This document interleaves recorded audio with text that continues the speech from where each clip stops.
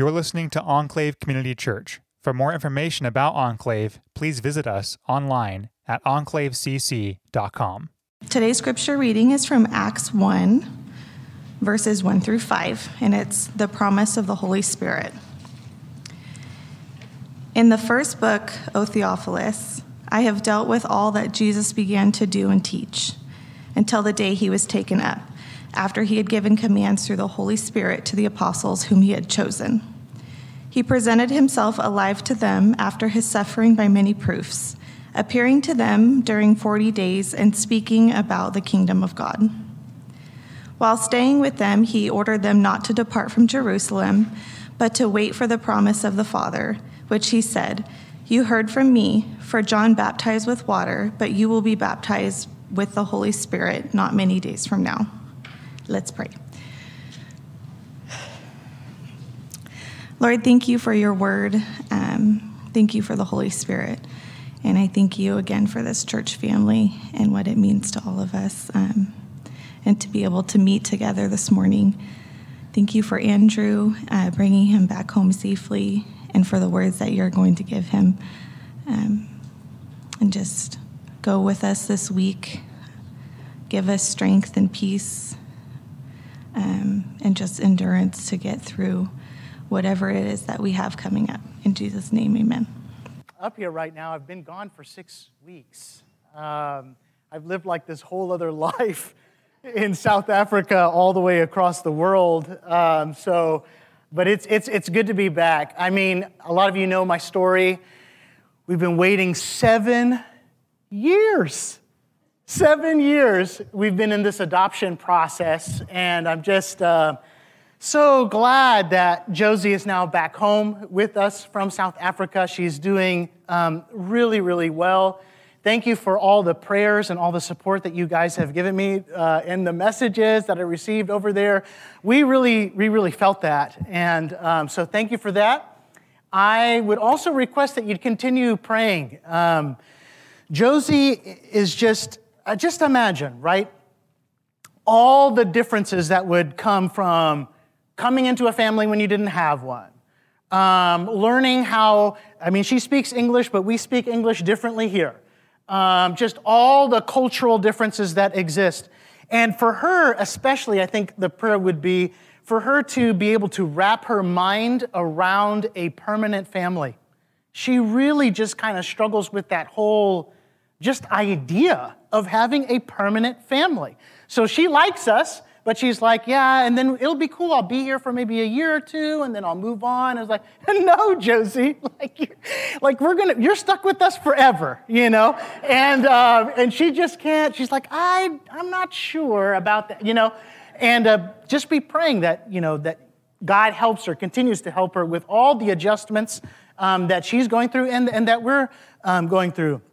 I have a whole catalog of stories that I have collected from South Africa and that I'd like to share with you guys over the next coming weeks and months and years, and just things that God has taught me about adoption through this process, my own adoption to God the Father.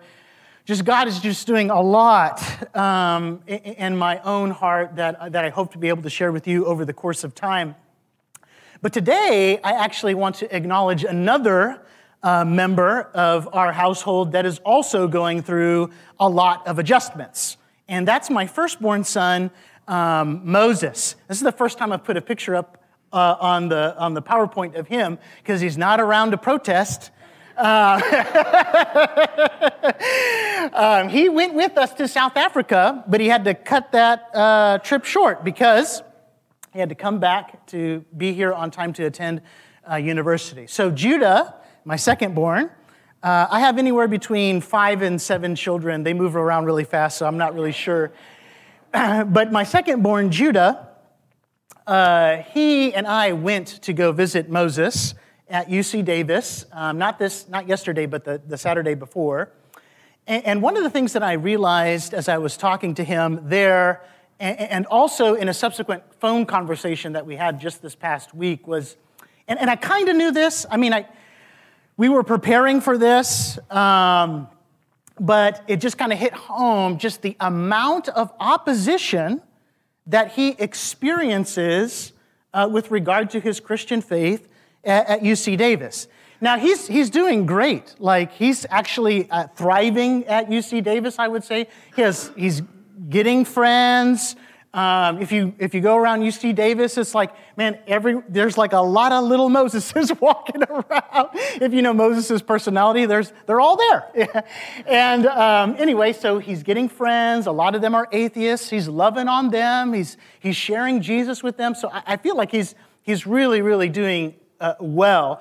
But I was just thinking about the differences between my experience and his experience when I went to university. So I started at a public secular university at U of H before I transferred to a Christian university to learn more about the Bible. But there was some pushback to my Christian faith there. But for the most part, my Christian faith was sort of seen as just like irrelevant, right? But that is not the case for Moses. For Moses, in his situation, his faith is not seen as irrelevant. It's seen as evil. It's seen as harmful to others. He was telling me that if you're a Christian here, you're basically thought of as kind of like this monster that people should protect themselves from. Now, some of you, and like I said, he's doing well, all that, but some of you maybe have noticed that a trend, and maybe you're even concerned about that sort of shift in culture from viewing the Christian faith as sort of like, maybe I don't believe it, but I kind of respect it, to being, not relevant. That was my experience during university. That's how most people thought about it. To now being like, no, it's evil and it's harmful. And you might even wonder, okay, will the Jesus movement survive this kind of opposition? Will the kingdom of God in Jesus continue on when they're in the face of this? Right? And if so, if it does, how so? Now, this is all going to become relevant as we begin a new series in the book of Acts, right? Which was written by a traveling companion to the Apostle Paul. Like later on in the book of Acts, we'll get to these sections where whoever the writer of the book of Acts is there, present, and he's recording things that are happening with we. He's like, and then we did this, and then we did that. Well, that's because Luke was an eyewitness to some of the things that happen that are recorded in the book of Acts. So he's recording these things for us. We have now received them as Scripture, but he's writing to some Christians who have these same kinds of questions. So put yourself in the shoes of a first century Christian for a moment, right?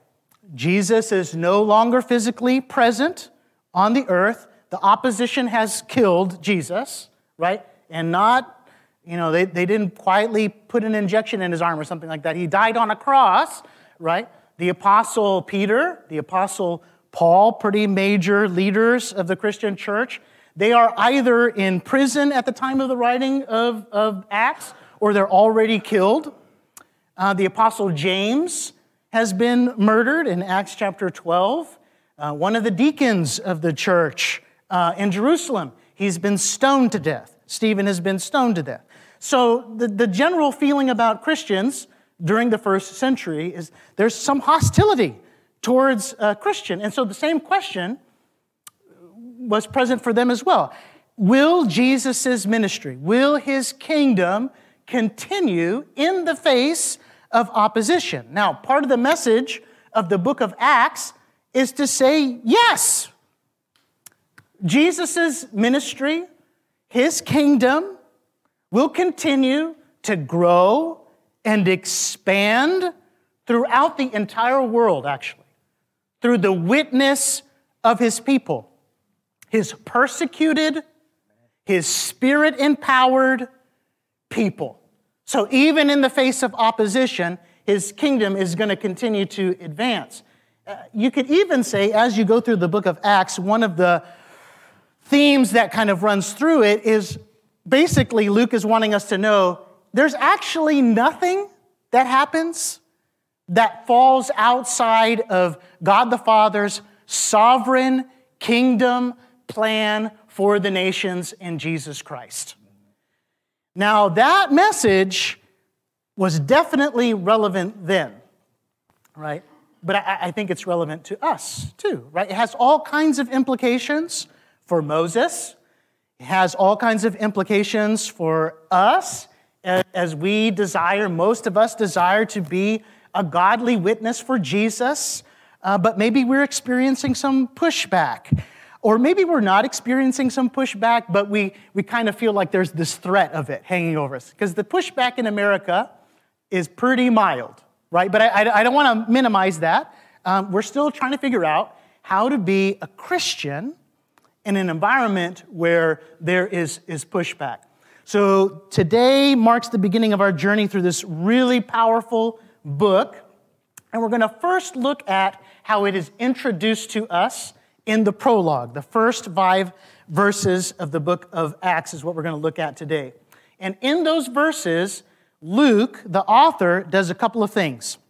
He wants us to look back at Jesus' earthly ministry as recorded in the Gospel of Luke, but then he also wants us to look forward to Jesus' future ministry through his Spirit-empowered church. So let's first think about how he wants us to look back at Jesus' earthly ministry.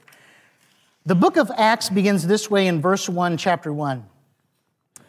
There it says, "In the first book, O Theophilus, I have dealt with all that Jesus began to do and teach," so referring to Jesus' ministry, "until the day when he was taken up." That's a reference to his ascension to the right hand of God the Father. So when the author mentions the first book, what is he talking about? He's talking about the Gospel of Luke that he also wrote, which he also addressed to Theophilus. Right? Both books are addressed to Theophilus, which is a very common Greek name. It just means like a dear one to God or beloved of God. But then in the book of Luke, though, in Luke chapter 1, verse 3, he's given a title. There he is referred to as Most Excellent Theophilus.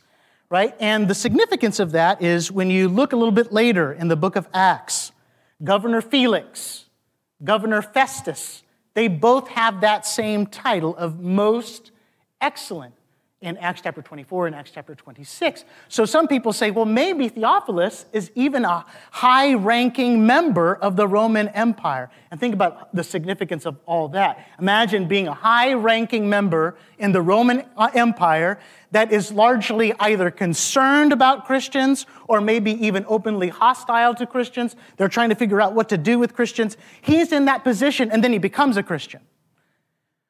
So maybe he's a high-ranking member of the Roman Empire, but at the very least, with the name like that, he's a Gentile Christian trying to figure out how to be a Christian in what is sometimes a hostile Roman Empire. So what the author of Luke is wanting us to think about is this connection between the book of Acts and the Gospel of Luke. The book of Acts is the sequel to the Gospel of Luke, where the author records Jesus' ministry up to the time which he ascended into heaven. Now, there's a couple of key aspects that the author wants to highlight for us as we look back at Jesus' earthly ministry. One thing he wants us to remember is Jesus' passion, including his cross work, but then also his resurrection appearances. So we see in verse 3, it says, he, that is Jesus, presented himself alive to them, referring to the apostles, after his suffering, or you could translate that passion. So that includes the cross. After his suffering by many proofs, like that's how he showed himself to be alive, appearing to them during 40 days and speaking about the kingdom of God. So he wants us to remember, he wants on the forefront of our minds that, okay, yeah, Jesus died on the cross, and then he appeared to many in his resurrection body over the course of these 40 days. So those who saw Jesus resurrected, that's the testimony of eyewitnesses. So those who actually saw that Jesus alive after the crucifixion. He did that over the course of 40 days, and those were people who were still alive during the writing of Acts. Can you imagine that? Like you receive this book, and you're like, oh man, the guy rose from the dead? Is there anybody who can verify this? How long after that happened was this written? It's like, no, here are the people. Here are the people you can go talk to.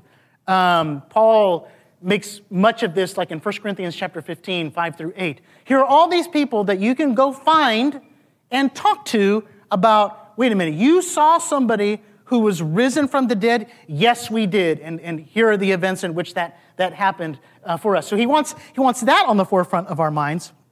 But notice also what Jesus, the resurrected Jesus, is talking about with them. What's like the topic he's bringing up? He's still talking about the kingdom of God, just as he did prior to his crucifixion. So think about the significance of that.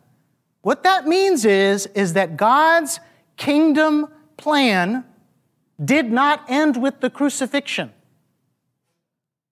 Right? It was advanced, actually, by the crucifixion.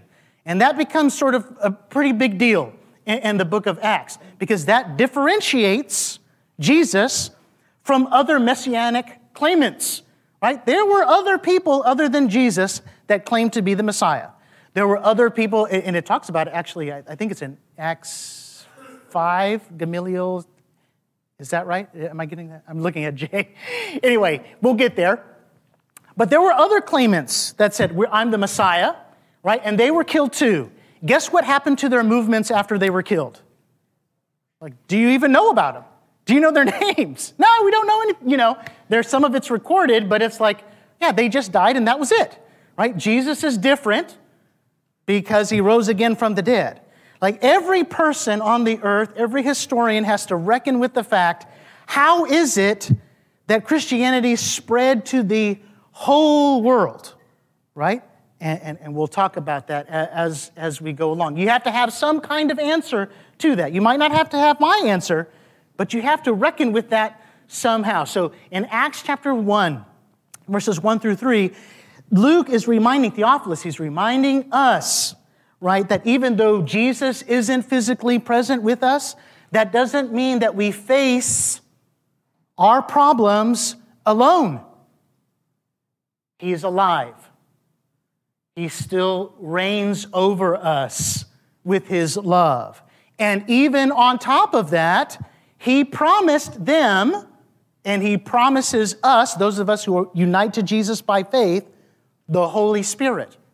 So that's like mega not alone, right? The Spirit of Christ living inside of you is mega not alone. That's another thing that he brings up, that he wants on the forefront of the reader's mind to think about when Jesus told them, wait in Jerusalem for the promise of the Holy Spirit. Picking it back up in verse 4, it says, while they were staying with him, while the disciples were staying with Jesus, he ordered them not to depart from Jerusalem, but to wait for the promise of the Father, who he later identifies in verse 5 as the Holy Spirit. Now this again connects the book of Acts with Luke. Because at the end of Luke, in Luke chapter 24, Jesus is telling the disciples this in verse 49 of that chapter. And behold, I am sending the promise of my Father upon you, but stay in the city, referring to Jerusalem, until you are clothed with power from on high. So both in Luke and in the book of Acts, the main gift of the inaugurated kingdom that Jesus established is Jesus' Spirit himself. And that's what gives them the power to go out from Jerusalem. How does the messianic blessing go out into the world? From Jerusalem, from Mount Zion, from the city of David, just as the Old Testament anticipated, perhaps in a slightly different way than they anticipated, but still coming out from Jerusalem, from Jesus' Spirit-empowered witnesses. So there are these things right here in the first 5 verses of the book of Acts of these events regarding Jesus' earthly ministry that he wants you to have in mind. His passion work on the cross, his resurrection appearances, his ascension to the right hand of God the Father, his teaching on God, the kingdom of God, and this command to wait in the city of Jerusalem for the Holy Spirit. Now, the reason why he wants those events to be fresh in the minds of the readers is because it is on the basis of Jesus' earthly ministry, what he did, what he taught, that establishes the foundation for how Jesus' kingdom will continue to expand. And so think about the book of Luke. How does Jesus expand the kingdom on earth in the book of Luke? Well, he proclaims the kingdom of God by the power of the Spirit as he lays his life down for others, which puts him on a cross. That's how God establishes his kingdom on the earth, not in spite of opposition, not in spite of the suffering he endured on the cross, but by means of it. By means of suffering, he establishes his kingdom on the earth. And so think about the implications of that for the first readers of the book of Acts, as they're trying to figure out, how am I supposed to be a Christian in this hostile environment where there's pushback? Think about the implications for Moses as he tries to figure out, how am I supposed to be a Christian in this place where my faith is viewed as evil? Or for us in our own situation. And I wanted to pose this question to you guys for you to be able to sort of like turn over in your head as you think about these things. How are you doing with the idea that you might face pushback because of your faith? Maybe you haven't even really experienced it yet, but just, watching TV, whatever it is, stories that you hear, how are you doing with the idea of that feel like maybe I'm going to experience pushback? And how are you handling that? And is the way that you're handling it, does it look like, is it patterned after, is it in harmony with Jesus' earthly ministry? Does it look like proclaiming the kingdom of God by the power of the Holy Spirit as you lay your life down for others? Or are you kind of employing a different kind of strategy to deal with maybe that fear that you have? I bring this up not so that you can feel guilty or anything like that, but just for the Spirit to speak to you, to your own heart, and for you to think about the situations that you're in. And maybe when you do, maybe the Spirit is saying, yeah, it really doesn't look like Jesus. You say that you are upholding the truth of whatever, right? But it really doesn't look like the way that Jesus did that. And so this is an opportunity to repent, to say, God, yeah, I'm realizing now that it doesn't look like Jesus, it doesn't feel like Jesus. So God, you need to come and do a work. That's the Spirit's job, to make us like Jesus. So the first thing that the author of Acts wants us to do is to look back at Jesus' earthly ministry. But he doesn't want us to stay there. He wants to then point us forward to Jesus' future ministry. So going back to verse 1, it says, in the first book, O Theophilus, I have dealt with all that Jesus began to do and teach until the day when he was taken up. Now I want us to focus on that one word, began, because what's implied in that, right? Seems like in the Gospel of Luke, we're talking about what Jesus began to do and teach, and what that means for Acts is that Jesus is going to continue to do things and continue to teach things, right? And exactly how does he do that? Well, in the book of Acts, if you just keep reading, you begin to learn that Jesus still does things, he still teaches things through his people, his church. So there's a close connection between Jesus and his people. For example, do you remember when Jesus confronts Paul on the road to Damascus? Do you remember the question that he asks Paul? He says, "Why are you persecuting who? Me."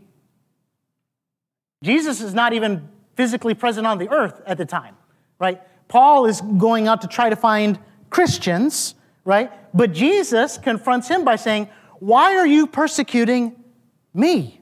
Because there's a close association between Jesus and his church. And even on top of that, as you make your way through the book of Acts, the main characters, the main representatives, Peter and Paul, what you see in them is that their whole lives, even Stephen in his stoning, even his martyrdom is patterned after Jesus, right? But definitely for Peter and Paul, they do all the things that Jesus does. They proclaim the kingdom of God. They cast out demons. They heal the lame. They even raise people from the dead. So I put up here, this is from a book called Salvation Through Judgment by Jim Hamilton, which is a good book. And it shows the parallels between the ministry of Jesus, the ministry of Peter, and the ministry of Paul. Because what Acts is Jesus is continuing to do things. His ministry is not over. Like the crucifixion wasn't the end of his ministry. We're not just supposed to wait until Jesus comes back. We are to wait for Jesus to come back, right? But it's not like the kingdom program is on pause, right? And some Christians act like that. Like, oh man, the world is so evil. Let's just find a bunker somewhere, hide in there together, and wait for him to come back because things are crazy out there, right? And it's like, well, is that the picture that the book of Acts is painting? It doesn't really look like that, does it? Right? They continue to do the ministry and proclaim the message of Jesus. And he does it through his church, right? Meaning us. Now, how exactly does that happen? Well, the book of Acts will tell us that it's as we bear witness to the life-changing power of Jesus' reign over us and our life, right? Beginning where we are, in their case, Jerusalem, and then extending out into the world. Jesus said in a verse that we're going to look at more next week, Lord willing, this in Acts chapter 1, verse 8. He says, "But you will receive power when the Holy Spirit has come upon you, and you will be my witnesses in Jerusalem and in all Judea and Samaria and to the end of the earth." So Christ's message and ministry continues, it grows, it expands through his church. And it does so even in the face of opposition. There's this interesting pattern in Acts where the gospel, the good news of the kingdom of God, it expands and it makes its way out into the world, not in spite of hostility and opposition, but because of it.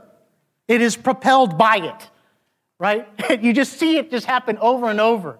For example, in Acts chapter 8, the author talks about this great persecution that happens in the city of Jerusalem that began with the stoning of Stephen, right? And so the Christians hadn't really left Jerusalem up till that point. But then they start leaving. So it's probably not even really good reasons, right? Fear, They're leaving, but as they're leaving, they're telling other people about Jesus, right? And then they go to Samaria. And that's how the message of Jesus makes it to Samaria. So we read this in Acts chapter 8, verses 4 and 5. "Now those who were scattered from Jerusalem went about preaching the word. Philip went down to the city of Samaria and proclaimed to them the Christ." So think about Jesus and what he said in Acts chapter 1, verse 8. It's going to go from, "You're going to be my witnesses." He doesn't say, "Please be my witnesses." He doesn't say, "The obedient will be my witnesses." Right? He says, this is what's going to happen. It's going to happen this way. I'm going to make sure that this happens. You will be my witnesses in Jerusalem, in Samaria, and to the end of the earth. We don't want to go to Samaria. Well, how about this? Then they do. And his kingdom is expanded. It's this pattern that keeps reoccurring. If you go to Acts 13 and on, over and over in the life of Paul, right, he is propelled by hostility to go from one Gentile town to the next Gentile town to the next Gentile town. Although the one really hardcore moment, was it Derby? Where he gets stoned, they leave him out for dead, he wipes his pants and he goes back inside the city. Man, that is hardcore. But most of the time, hostility comes and then he's like, we're going to go to the next town, then the next town. Then eventually at the end of Acts, he's in Rome, right? And so think about that with reference to what Jesus said in Acts chapter 1, verse 8. So there's this pattern of Jesus not working in spite of opposition. He is using opposition to bring about his plan. It's almost like he's spreading out that black velvet, right, so it can contrast the beauty of the gospel of Jesus Christ, that diamond, the diamond that it is, right? And he's presenting all of this. And we're not surprised by that, are we? What was the biggest moment, the biggest advancement in the kingdom of God? The cross. The cross, which Peter said in Acts chapter 2 was in accordance with the definite plan and foreknowledge of God. God was not surprised by the cross. Right? It was part of his plan. Now, the wicked people were going like this, right? But that's what God does. It magnifies his glory to do things like this. So Jesus' ministry, his message, it continues, it grows, it spreads, even in the face of opposition through his persecuted church. But it does so by the Spirit. This is why Jesus says, wait in Jerusalem. Don't go anywhere. Don't go on any mission trips. Stay there. If you go out like this, you're going to mess it up, right? Stay in Jerusalem for my power to come. And then what you find throughout the book of Acts is that it's those who are filled with the Spirit who speak boldly about Jesus in the face of opposition. So that when you get to Acts chapter 4, for example, and the Jewish leaders, they tell Peter, they tell John, don't you ever speak about Jesus again, right? And what do Peter and John do? They gather a meeting of the believers, right? And they pray, right? They don't say like, oh yeah, we'll show you, we're bold. They don't do that. They gather a prayer meeting together and say, basically like, there's no way we can do this, God. You've got to come and bring your power, right? And so we read in Acts chapter 4, verse 31, and when they had prayed, the place in which they gathered together was shaken. And they were all, not just the apostles, all filled with the Holy Spirit. And we'll talk more about what that means. And continued to speak the word of God with boldness. Because the early church recognized, we're not gonna speak with boldness in the face of persecution. That's scary, right? If that's gonna happen, God's power has to come and fill us with the person of the Holy Spirit. And so in the book of Acts, Jesus' ministry grounds everything that happens after it. But what we see is that his kingdom continues to advance through the witness of his persecuted and Spirit-empowered church. And we need to be reminded of that the church can thrive in opposition. In fact, the church has always done better. Always. Throughout church history, it's always done better when there's pushback, both in the early church and throughout the world today. And it's not that the church flourishes because it commits itself to defending its own rights, fighting for its own rights. That's not the early Christians in Acts, they would have no idea what you're talking about. They have no rights, right? That's not how it happened. It happened as they proclaimed Christ by the power of the Holy Spirit and laid down their lives for others.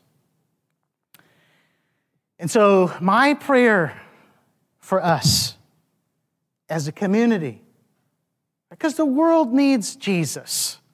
I need Jesus. The world needs Jesus, and we're starting a little bit to get some pushback. And that can be scary. So we need to recognize what the early church recognized in Acts chapter 4 and pray that God would meet us where we are at. This is not about guilt trips about what we ought to do. This is about, God, we are not prepared for what you are ushering us into. And so you need to come and fill us with your power. And so I wanted to spend just a little bit of time this morning and invite you guys to maybe get into groups of 2, maybe 3, 4, or 5, and just pray about it. As the Lord leads, tell your fears to God about, man, I don't know if I'm up to being a Christian, period. Or I don't know if I'm up to being a Christian in this world, right? And God's not going to say, well, buck up. That's not what's going to happen. It's us calling up. This is the gospel. We need God. Right? And so I invite you now, just make sure nobody's left out, but just gather with 2 or 3 other people and maybe just pray for just a little bit, and I'll close this out when I feel like we're done.